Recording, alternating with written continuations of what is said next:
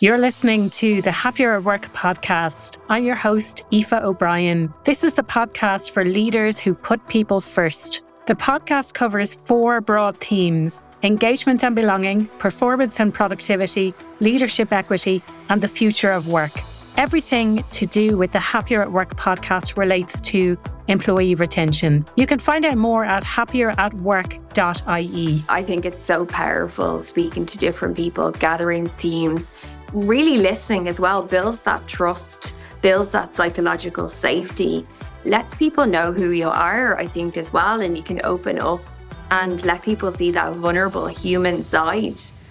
Hello and welcome to this week's Happier at Work podcast. I'm your host, Aoife O'Brien, and I'm delighted you decided to tune in today. My guest this week is Siobhan Sweeney from HubSpot, and we talk all things diversity, inclusion and belonging. And this show really is for you today if you're interested in moving beyond kind of a tokenistic, box-ticking exercise at work to create a lasting diversity, equity, inclusion and belonging initiative support within your organisation. As always, I will be doing a synopsis at the end of some of the key points that we talk about.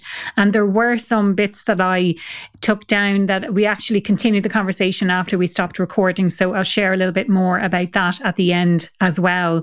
I really hope you enjoyed today's episode, and I would love for you to get involved in the conversation on social media. You'll find all of my social channels on the website happieratwork.ie.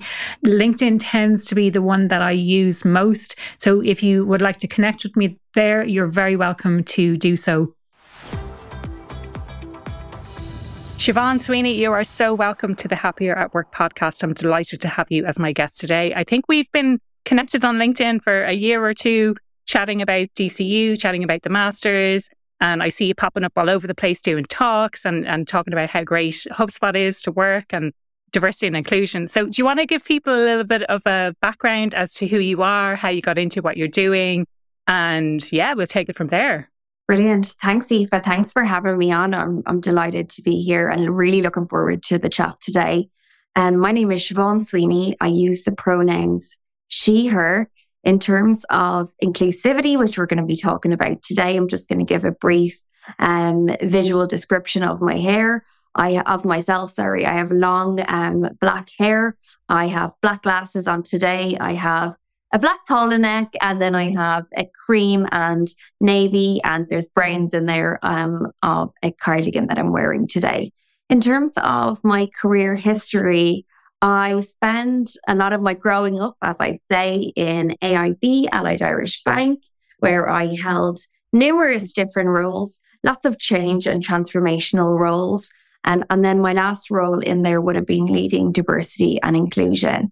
As part of that role, I went out on secondment for a year and a half to set up an amazing non-for-profit called the Open Doors Initiative. And I would say that was really when I got to immerse myself working with people from underrepresented groups. So asylum seekers, migrants, people with all disabilities and disadvantaged youth. So members of the travelling community, ex-offenders, LGBT+. So that was my year and a half that I spent on secondment there. And actually, I got to work with so many amazing different companies as part of that time at the Open Doors Initiative. And one of those was HubSpot, which I ended up coming out and working with HubSpot. So I'm there a year now, working in a global role, leading diversity, inclusion and belonging. And I'm sure that we're going to get into that in more detail in a few moments. On a more personal level, I am a wife. I'm a mammy of 3 kids, 12, 11 and 9. And I'm calling in today from my home office here in Dublin. Brilliant. Yeah. And I think like you say, maybe a great place to start is having a look at what those terms actually mean to you. This idea of diversity, inclusion and belonging, because you know, some of the different stories I've heard about what they mean, but I'd love to get your perspective on the difference between them and why they're important at work. Yeah, I think that's actually a great place to start. And when I'm doing presentations as well, I would always start off with explaining the definitions as well, Aoife, because I think that we can all have a different perception of what diversity, inclusion, and belonging mean to all of us. So when I look at diversity, it's embracing difference, and that's all types of difference. And when I think about inclusion, it's feeling welcome, feeling part of a group, feeling like you can bring yourself to that group. And then when I think of belonging, it's more so tapping into that psychological safety where I feel like my voice can be heard, where I feel like I'm respected, where I feel like I belong, and where I can feel like I can show up and do my best work. Yeah. Love that. Love those as definitions. And when you were talking there about the inclusion, about feeling welcome, I was like, oh, where's she going to go now with this idea of belonging? Because it's slightly nuanced then. So belonging is the sense that you feel like it's okay, that you can speak up. And I know psychological safety is something I've spoken about a few times in previous episodes of the podcast. I'd love to know then from your perspective, maybe from any research that you've done, any companies that you've worked with, why is it so important? And, is there such thing as too much diversity as well? Yeah, I think that the way that we are now coming out of COVID-19, we were remote for such a long time. Now we're still in the bridge of that hybrid world, and organizations trying to figure out their ways of working and what's going to work best for them now going into the future. I think that when it comes to diversity, inclusion, belonging, but especially inclusion and belonging, I think that's more important than ever now as we interact with people and as we interact with our colleagues and with our teams on a day-to-day basis. I think it's integral. One of the things actually that's come up a lot around this, Aoife, is leaders reevaluating their leadership styles, which I think is so important actually. And I was only speaking to somebody last week about this, and I was talking about when I'm in a room and when I'm presenting, I use my body language a lot. I use my hands. I tend to walk around when I'm presenting. It's very different when you're doing that and when you're going through a slideshow, when you're presenting to your colleagues all on Zoom or Teams or whatever platforms you use.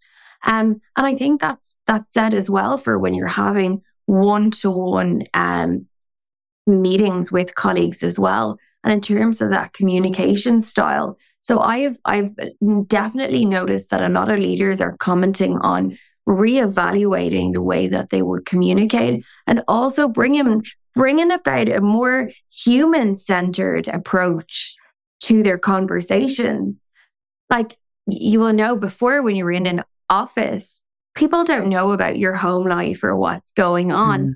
But since we've all been working from home, we've had multiple different distractions go. And if you haven't had distractions, you're very lucky. But like in my case, working from home, I've had my kids come in or my dog barking or somebody coming to the door, where that opens up the personal side of our lives a lot more as well and brings about who we are as humans and our real authentic selves to the forefront.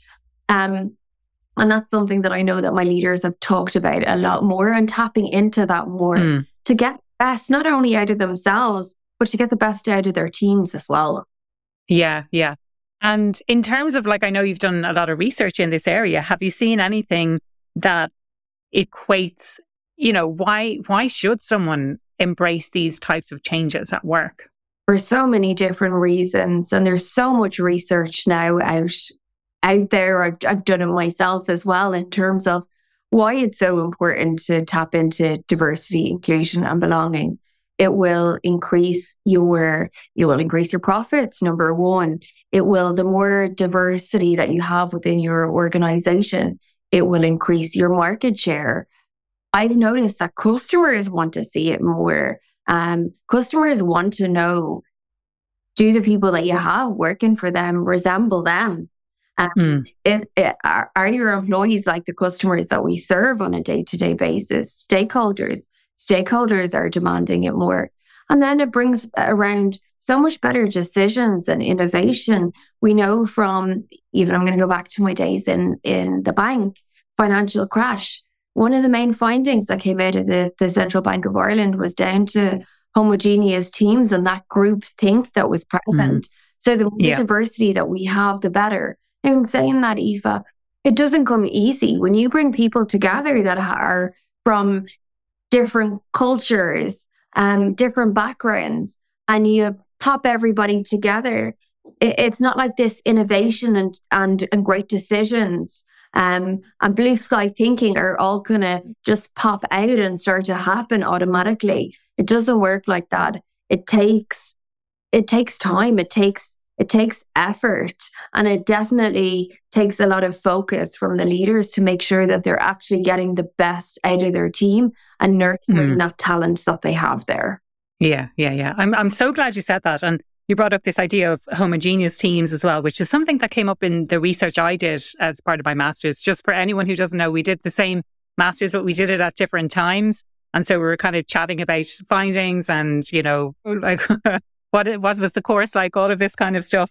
But that was one of the things, like when I was looking at values, a big piece of the research was if you bring people together who are all alike, what happens then in the organization is that it becomes slower, it becomes underperforming. There is this mentality of groupthink, and maybe people don't feel safe to speak up because this is how we've always done things.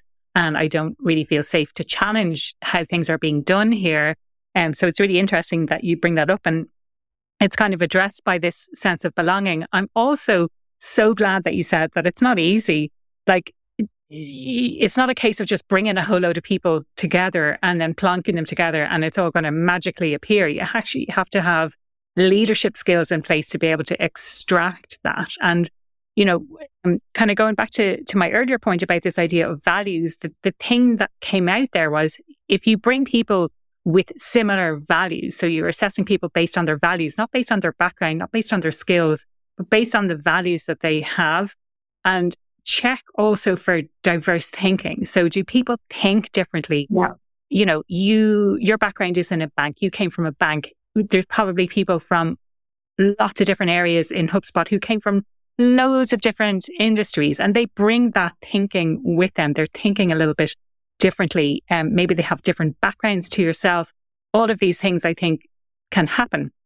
So any thoughts initially on that before we move on to like, well, how do we do something about it?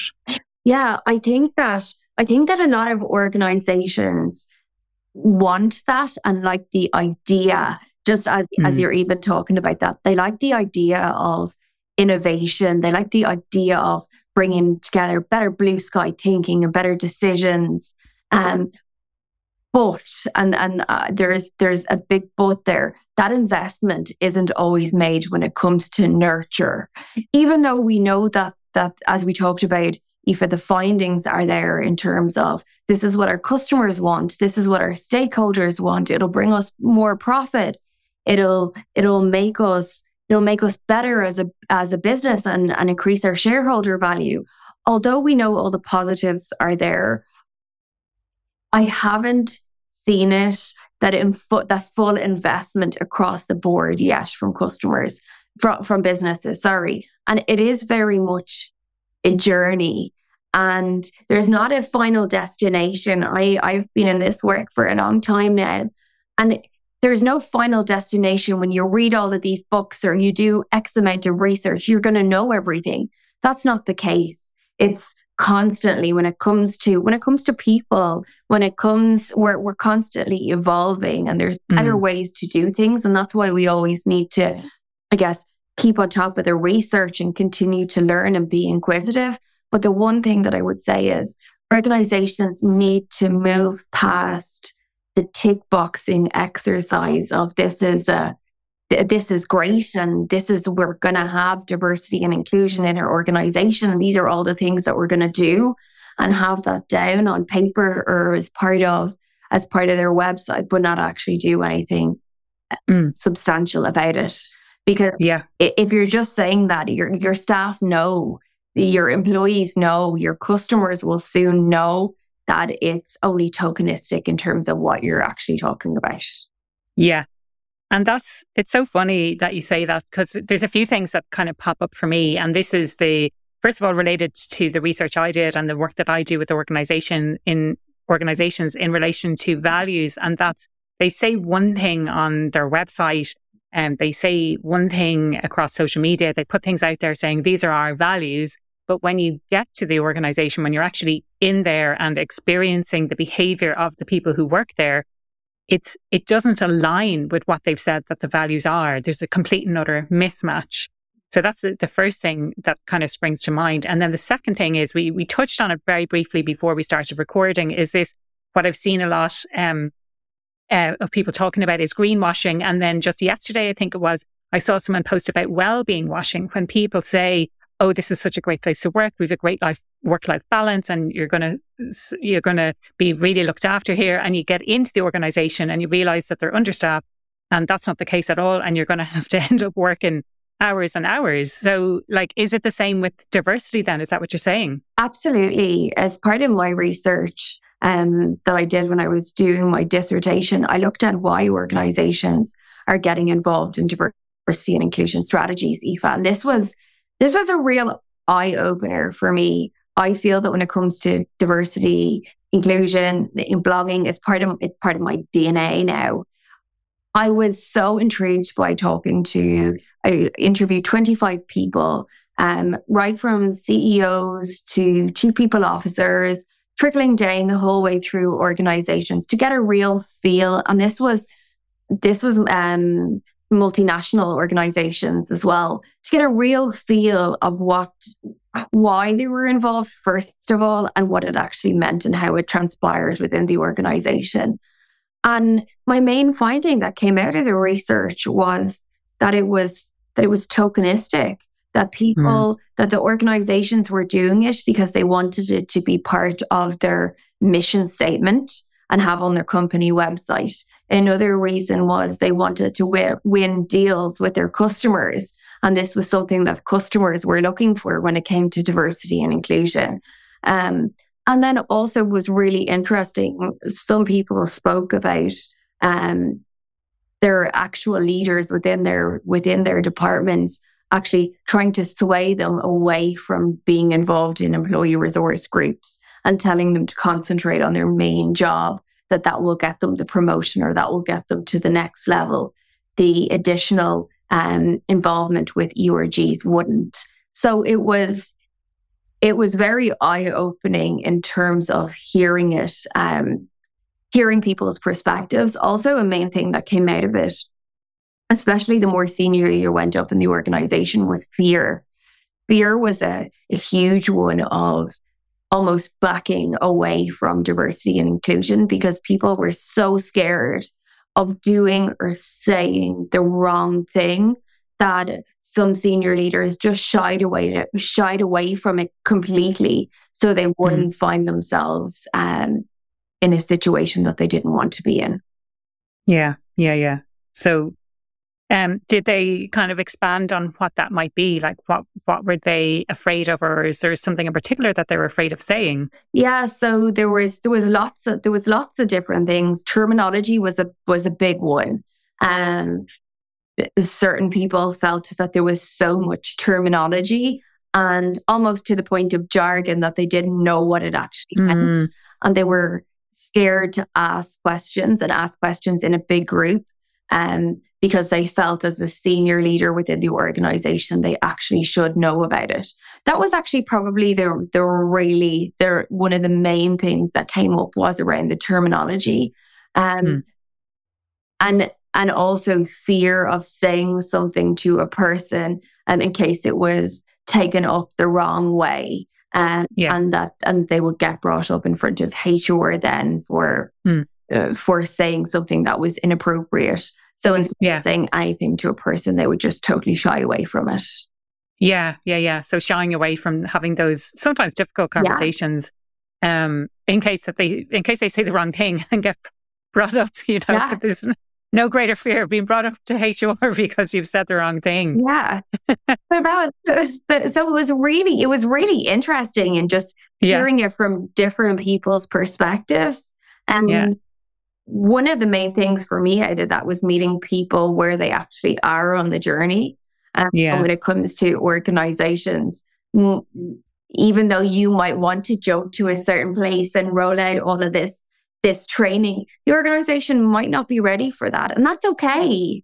Yeah. It's getting a consensus from your stakeholders in terms of where they're at, listening and actively listening, not listening to what you want to actually hear, and listening to where they're at, and meeting them there. So like that's something that I did when I came into HubSpot. Really worked with the teams, really listened to what they needed.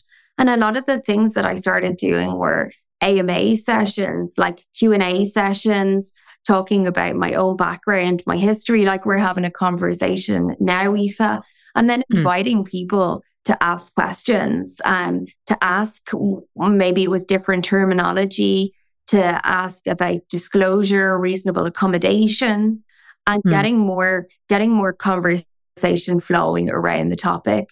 And just something that you said a few minutes ago was when you were talking about values and where the organization thinks their values are and where they actually really are. That's one of the things at a HubSpot that I absolutely love is diversity, inclusion, belonging. It's one of our strategic priorities set out by our CEO, Yamini. She has 5 strategic priorities. Diversity, inclusion, belonging is one of those. But I don't have to be in the room for my leaders to talk about D&I. It's ingrained in everything that they do. It's part of the conversation now. So it's there, which makes it really, really authentic. But more so than that, it enables teams to be able to talk about it more because they know that they have that buy-in from leadership. Yeah. So, I mean, there's so much to unpack there with what you're saying. And I love this idea that it's about meeting people where they are on the journey. And, you know, the temptation, I think, with someone like myself, especially, is I know what I want to do when I'm working with organizations in relation to values and happiness at work in general.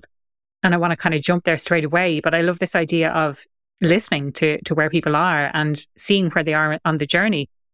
What, maybe taking a step back before we move on to the solution, but what is the impact then that if people are afraid of saying the wrong thing and they're not having those conversations because of that? What's the impact on the organization if something like that happens?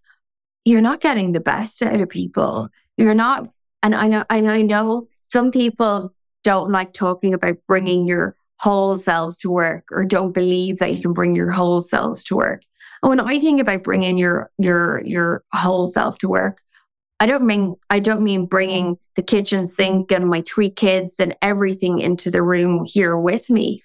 When I think about bringing my whole self to work, I think about bringing the best of Siobhan to work and how I'm showing up today. Yeah. And that's the way I think about it. I think that if people have that fear or if they have questions that they don't feel that they can ask, well, then they're not bringing their best self to work every day when they have all of this muddling over in their head.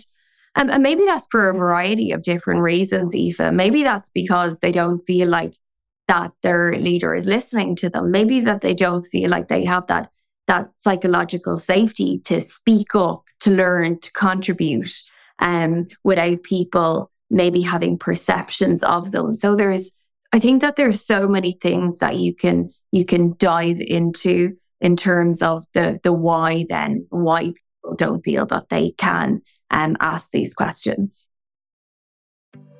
If you are a long-time listener to the Happier at Work podcast, you will have heard me speak previously about my signature Happier at Work program.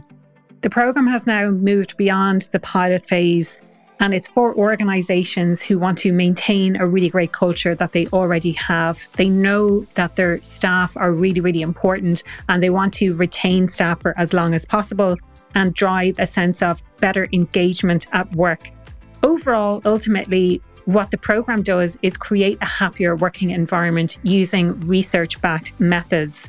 What that means is we look at the current state of play, what needs to change, and then we measure the effectiveness of that change during the program and also when the program finishes. The program itself is very practical and it is designed with coaching as well in order to embed the learning into the organization. I love this idea of it's, and this has come up a lot on the podcast recently, actually, this idea of the whole self. And the whole self is not like I'm bringing all of my anger with me and that's just who I am. It's about bringing your whole self. But I love this idea that it's bringing your best. It's actually bringing your best to work and being able to perform at your best because you feel like you're being listened to, because you're in that psychologically safe environment. And, with the work I do around imposter syndrome, with the work I do around values, what I find is that we expend so much energy. If we have imposter syndrome, we're trying to conceal it in some way. We're overworking. We're trying to hide, and we spend so much energy doing that kind of stuff. If you're in an environment where your values don't align, or they're saying that the values are one thing, but they're behaving in a very different way, trying to mask who you are takes up so much energy that could be spent working, that could be spent not worrying. And it just uses up so much of our resources by trying to conceal ourselves or trying to hide who it is that we are. Yeah, absolutely. All that worry and anxiety that we're putting in if we're not bringing the best version of us to wherever we're going, if that's logging on remotely or going into the office. I think, there's so much there that we could actually tap into.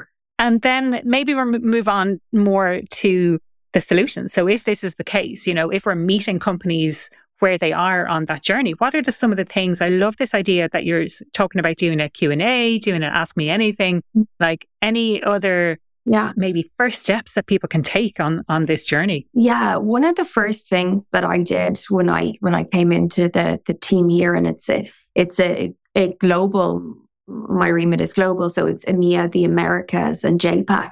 One of the first things that I did for each of the regions that I was working with was do a listening tour. And I just think that's just so powerful. Meeting with different people from the region and, again, confidential conversations, but gathering all the themes and what are the key themes that are coming out of those conversations for each of the different regions. And you will definitely see, you should definitely see different trends. I know that I have. And it just enables you to get a clear idea of where you will need to focus and where your energy should go.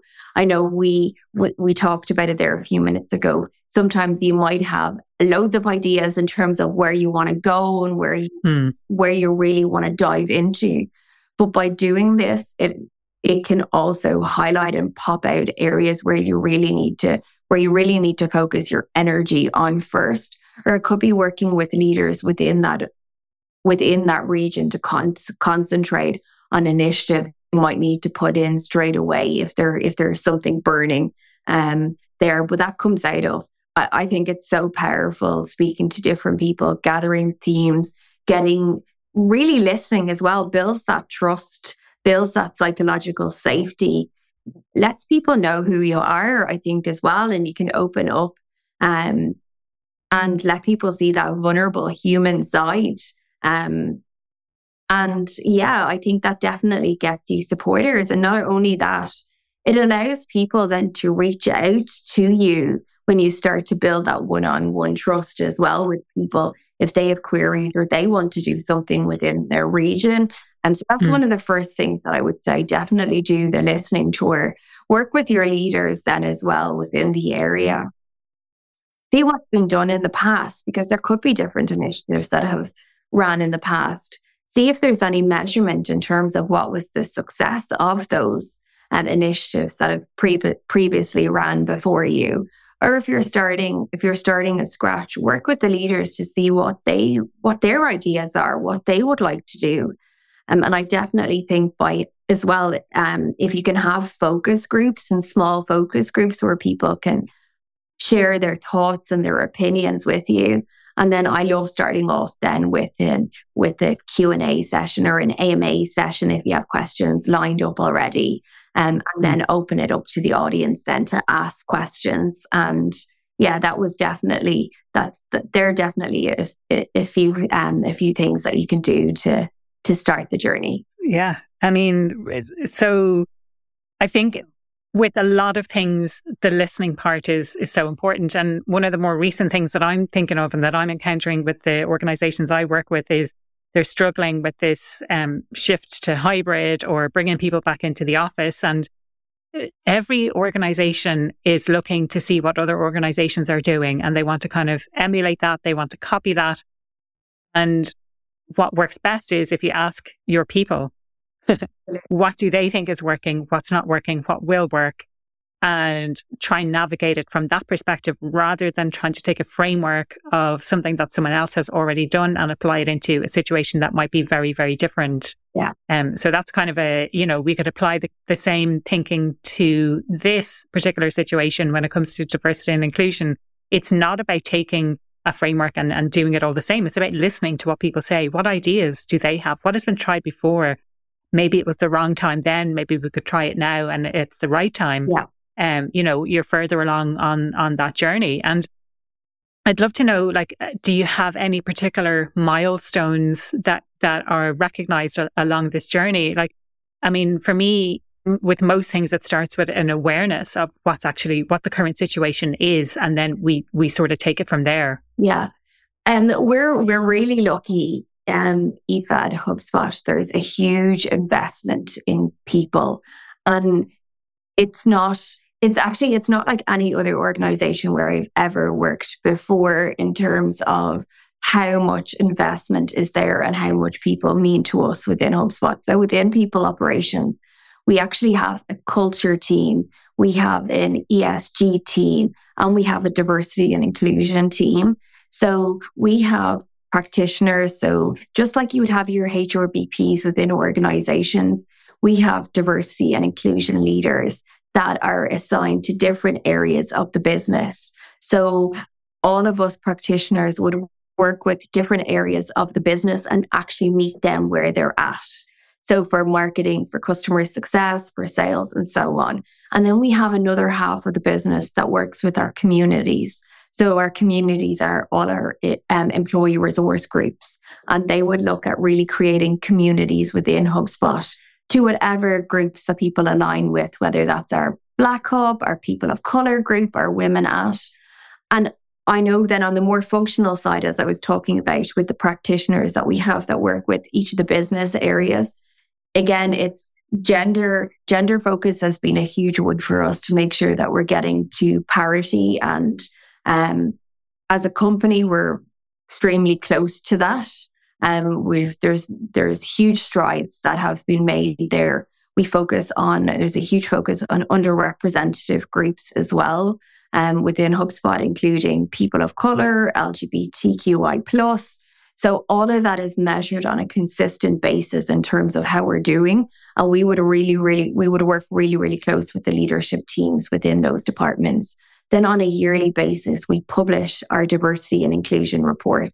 That's published on our website as well. So everybody can see and go through the progress that we're making year on year when it comes to looking at diversity, inclusion, and belonging as a whole, and see the progress that we're making. But again, as I talked about, we all play that part. It's not just the diversity and inclusion team.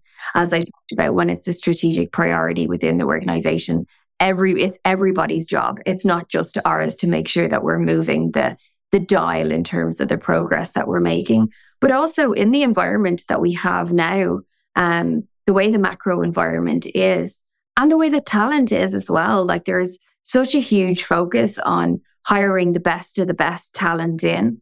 And HubSpot, we have amazing talent. We want to make sure that we're retaining that talent.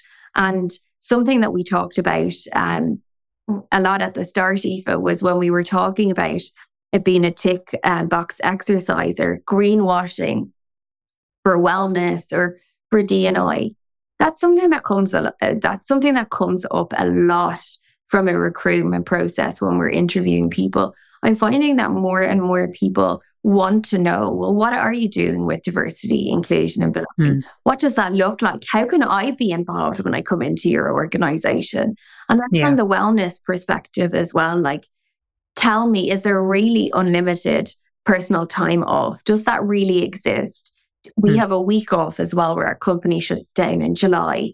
And that's one of our mitigations against burnout. We all shut down laptops and people can add on to that if they want to as well. But I'm noticing that more and more potential candidates, new hires, want to know, is this really real when they're coming through? And if it's not, I think that if it's not for organizations, and if there is that it's only a tick box, more and more people, especially that top talent, are happy to walk away from jobs. It's not a career where you are there for your lifer anymore. Definitely not. Like, in maybe 3 to 4 years now, in one job, and then people move on to the next. But if it's not what it says on the tin, people move on.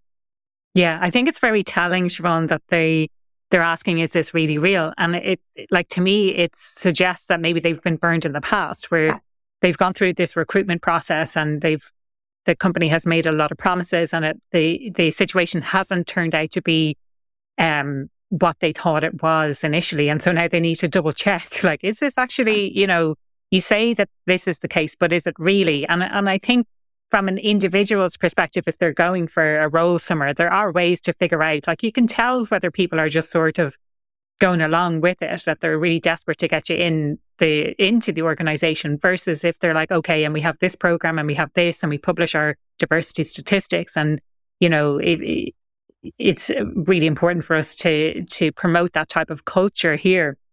But again, this sort of ties in with the research I did around values. And when people decide, not everyone decides to leave an organization. I have done it in the past, and I've talked about that on the podcast. I've done it a couple of times where this is not a good fit for me, so I walked away.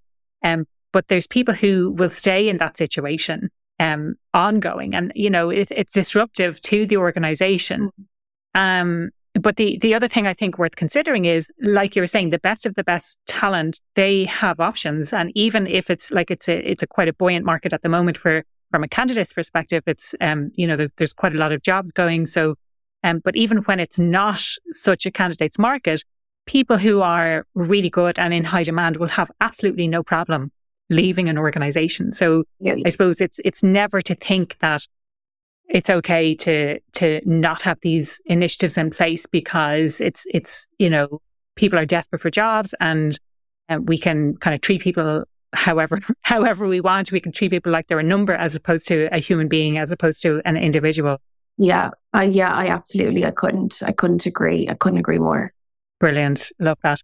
We've talked about why diversity is important. We've talked about the impact that it has when it's not in place. And we've touched on steps to take in order to make it happen. Is there anything else that we haven't kind of covered that you wanted to get across in relation to diversity and inclusion at work? Yeah, I think one of the things that we haven't gone into in a lot of detail is, again, kind of linking it back to what we were talking about in terms of window dressing, but in terms of the initiatives that organizations are taking when it comes to diversity, inclusion, belonging. I would say, again, when it comes to celebrating days, I know like International Women's Day, Pride, whatever it is, just make sure that it's authentic in the way that you're doing it, and that you're living and breathing it within your organization. So if it's I would probably reverse by saying, what's the impact of the days that you're celebrating, and the why? Because otherwise, why are you doing it? That would be one of the things that I would say. So again, like the different initiatives that we want to roll out within our organization, it comes back to the why. Like, why are we doing it? Is it the right time? Are we doing it just because we think our customers will want to see it? Are we doing it because we think we have to do it for our employees?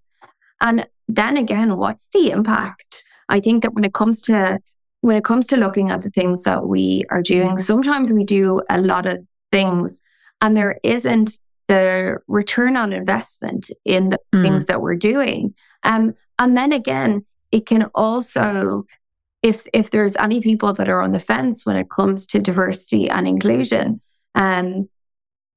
we mightn't be showing real value if we're only doing certain days within the calendar year. Again, it comes back to the why that you're doing things and how you're getting return on investment for the bottom line as well, I think is so important. And you're bringing people on that journey with you. Because if we're only celebrating days, we're not actually going on a journey within our organization. It's more so window dressing that we're actually doing. Yeah, really good point. And I was gonna, like, what sort of sprang to mind when you mentioned about doing the days was, but are you doing anything for the rest of the year? Exactly. Or are you just saying this one day, this is what we're doing, but actually the rest of the year, we're not really doing much to support this cohort of diverse people, or to support people in general in the organization. So I think that's a really valuable point to share based on that. I mean, we could probably spend a whole other podcast episode talking about the ROI and how to measure the ROI. And for me, it comes back to, well, why are you doing this in the first place? What is it that you're trying to achieve by implementing these initiatives? And, you know, it could be food for thought that someone who's listening today is trying to jump ahead on the journey rather than listening to where they really are currently and how to take that kind of the change a little bit more slowly, smaller steps, and listen to what people want on that journey. Like, my background is in research and data analytics. So when I did the master's and was doing all the research around that stuff, like, my eyes just lit up. Not everyone loves spreadsheets and data, but I do. So like looking at impacts and turning that into a story of how it has impacted on an organization, that's something that really, really lights me up. And I think it's really important to consider the why. Like, why are you actually doing this? And, you know, again, going back to earlier in the conversation, when people are doing it for selfish reasons, like, maybe the selfish reasons aren't always bad reasons, but really it's in the interest of the organization to have these types of initiatives. But it's also in the interest of individuals because we feel more fulfilled at work. And, you know, I suppose the whole premise of this podcast is that people feel happier at work. And when you feel happier at work, then you're happier in lots of other aspects of your life as well, because we spend so much of our time doing work that, you know, if you could be happier for those 8 hours a day or whatever it might be, that spills into every aspect of your life. Yeah, absolutely. And I think that as well, just to add to what you had just said there, Aoife, if we want to skip ahead, if people are thinking, okay, well, we haven't done much, let's just skip ahead and get ourselves even halfway down the road. It's, as I mentioned already, it's all about that journey. And if you decide that you want to skip ahead and be halfway on that road already, you haven't brought that people on the journey with you. You're just going there yourself. And the most important thing that you do is you bring people along the way, because one person themselves can't change a whole organization and the way that they do things. You need everybody. Everybody has a part to play in that. Everybody has a role within bringing diversity, inclusion and belonging along. And that's why we need to kind of meet people where they are at in order to move along. And that's in terms of everything that we're doing, like that we talked about the why there and the impact. There's no point just celebrating calendar days if you're not going to do anything else. We hire people in because they're good talent. They're going to ask questions just like we would in terms of, well, why are we doing this like just today and we don't do anything else? Like, what are we linking it back to? What's our overall North Star that we actually want to get to as an organization? What does that look like? And are we telling our staff that? Are we telling them where we want to go and the steps that we're going to take to make that happen? Because if we don't, people won't be coming along that same journey with us. And we'll be wondering why then we're not picking up followers along the way and bringing them with us, and why more and more people aren't getting involved or raising their hands to speak up and to be role models. Unless we do that groundwork and unless we actively listen and meet people where they are, that's not going to be possible. I love that. And it's left me feeling really inspired and excited for the future as well.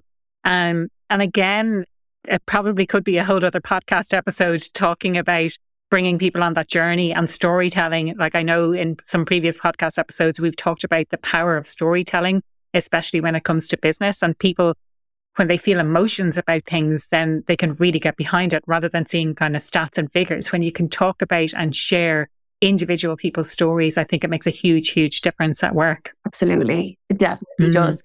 I think the more real that you can be and the more authentic, especially with storytelling. I was only talking to somebody about this as well the other day, storytelling and the power of it. People warm to you and people want to know more, and people are interested in learning there as well when you're talking about it from your own personal experience rather than theory or research, reading it in a book. The more authentic that we can make in terms of storytelling, the better it is. Yeah, absolutely. Now, Siobhan, the question I ask everyone who comes on the podcast, what does being happier at work mean to you? Being happy at work to me means doing what I love to do to the best of my ability. So showing up, doing diversity and inclusion work with leaders, and doing it to the best of my ability with no boundaries really in place, or not feeling like I have any boundaries or walls around me. Getting to work and be my best when I show up every day, and bringing my authentic self, the best version of Siobhan, to the table. Love that. Love it. So yeah, I mean, going back to what you had said earlier, it's about this showing up as your best self and being in an environment where it's okay to do that.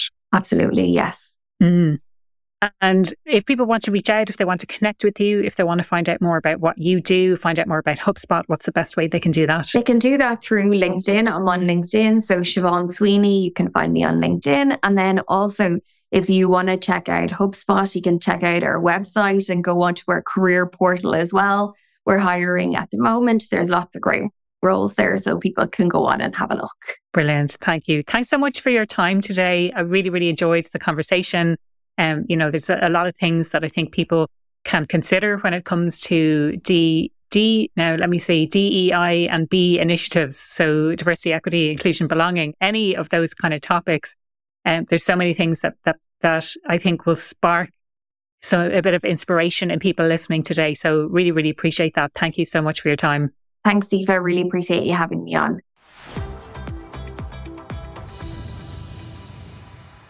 That was Siobhan Sweeney from HubSpot, and I really hope you enjoyed today's episode.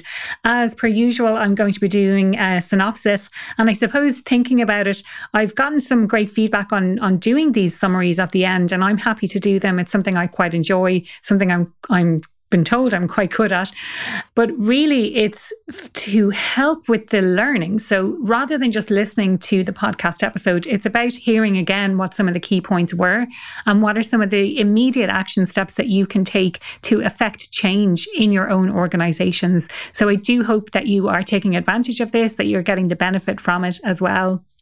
Another way to do that as well is to get involved in the conversation on social media. Typically, I would post on LinkedIn as well as Instagram about all of the key points from the episodes that I put out there. And do feel free to comment, to, ask questions or anything like that. I also go live weekly on LinkedIn. I'm mixing it up these days with either video or audio live. Audio being that you can come up to a stage and ask questions and a little bit more interactive. But the downside is that it's live only, whereas the video LinkedIn Lives, it's harder to ask questions, though you can put comments in that are read out. But you can watch the replay, which is a really great benefit. And you can also ask questions in the replay as well, which is great. Now, back to today's episode. Now, we kind of started talking about some of the definitions. So diversity being embracing difference, so people's differences. Then inclusion is about feeling welcome, and then belonging about tapping into that psychological safety. And I know certainly this concept of psychological safety has come up again and again on the podcast. It's so important to create that environment where people feel safe, that they feel they can speak up, that they can challenge how things are currently being done. The second point I wanted to make on this then is that it's not easy. It tends to be a journey, and there's no destination that you suddenly arrive at and you you've made it. And, one of the things that we talked about was this idea that organizations like the idea of innovation and blue sky thinking. They like the idea of all of the benefits that are associated with what we were talking about with diversity and inclusion and creating an organization of belonging, essentially. But the investment isn't always made in nurturing that kind of environment in order to create that environment where people will really thrive at work. And really, it's about knowing where you are on that journey before you can start making any sort of changes. We talked about this idea of some organizations are moving beyond this tokenistic box ticking. I know certainly in my own experience, I've seen a lot of organizations that just want to tick a box that they've got someone in to talk about well-being, that they've got someone in to talk about some of the challenges around diversity, equity, inclusion and belonging. But they're not doing something in the longer term to drive home those changes, to actually make that paradigm shift towards the kind of environment that supports that. One of the things I really liked about what Siobhan said today was this idea of a listening tour. So having confidential conversations with people and understanding what are some of the key themes that are happening around the organisation. It shows, I suppose, from both sides, this more vulnerable human side at work. And that's something that I think is really, really important when it comes to creating these kinds of environments, is the permission to be human at work and to be able to bring your whole self to work as well. Now, perhaps some of the questions that you might ask when it comes to this subject of diversity and inclusion is thinking for your own organisation, why is it actually important in the first place? What is the impact of it when it's not in place? And how do we actually go about doing it? So some questions to kind of, I suppose, leave you ponder and think about, well, what does that mean specifically for me? Whereabouts are we as an organisation on this journey? And what can we do about it? What is the next step that we need to take in order to make this a reality? Another thing that really came through from the conversation is that it's not a one person's job to really drive this. Everyone has a role to play in creating this kind of environment. So don't feel like you have to do it by yourself. It's really about bringing people on that journey with you through those questions. Why is it important to us? What's the impact of not having it, and how do we actually go about doing it? So actually asking people those questions, I think, can be a huge benefit to you. Now, I did promise that we were going to share what we spoke about after we stopped recording, and this was this idea of employee resource groups. And I know certainly I have been involved when I worked in corporate in employee resource groups supporting LGBTQI and also women. The women's resource group as well, so the ERGs. But, it's thinking about how to use them strategically. And certainly from my own experience, we didn't really have the investment behind what we wanted to do, how we wanted to educate people. And it's one thing to have an ERG and to have it set up and for people to be volunteering their time, to be running it, to be setting up events. But it's another thing completely to have the investment and the buy-in and the senior sponsorship behind running those types of groups within organizations in order to really drive the change that you're talking about. So something to really think about, how much are you actually investing? So are you just talking about having diversity, equity, inclusion and belonging at work? Or are you really putting money where your mouth is by investing in employee resource groups to bring those people together and to bring in experts to talk about those kinds of topics and how to actually affect change at work? And certainly I've worked with quite a number of forward-thinking organizations, especially with their women's networks around imposter syndrome. So unlocking that confidence for women, especially at work, and empowering them to succeed, to get to those higher positions that they're really, really after. And I suppose this is just one example of how to use ERGs effectively in organizations. That's it from me today. I would love for you to get involved in the conversation. If you have any questions or thoughts of your own, do feel free to get involved in the conversation on social media. Feel free to send me an email directly. All details, you can find them on my website, happieratwork.ie. And I'll be back again next week. That was another episode of the Happier at Work podcast. I am so glad you tuned in today. If you enjoyed today's podcast, I would love to get your thoughts. Head on over to social media to get involved in the conversation. If you enjoy the podcast, I would love if you could rate, review it, or share it with a friend. If you want to know more about what I do or how I could help your business, head on over to happieratwork.ie.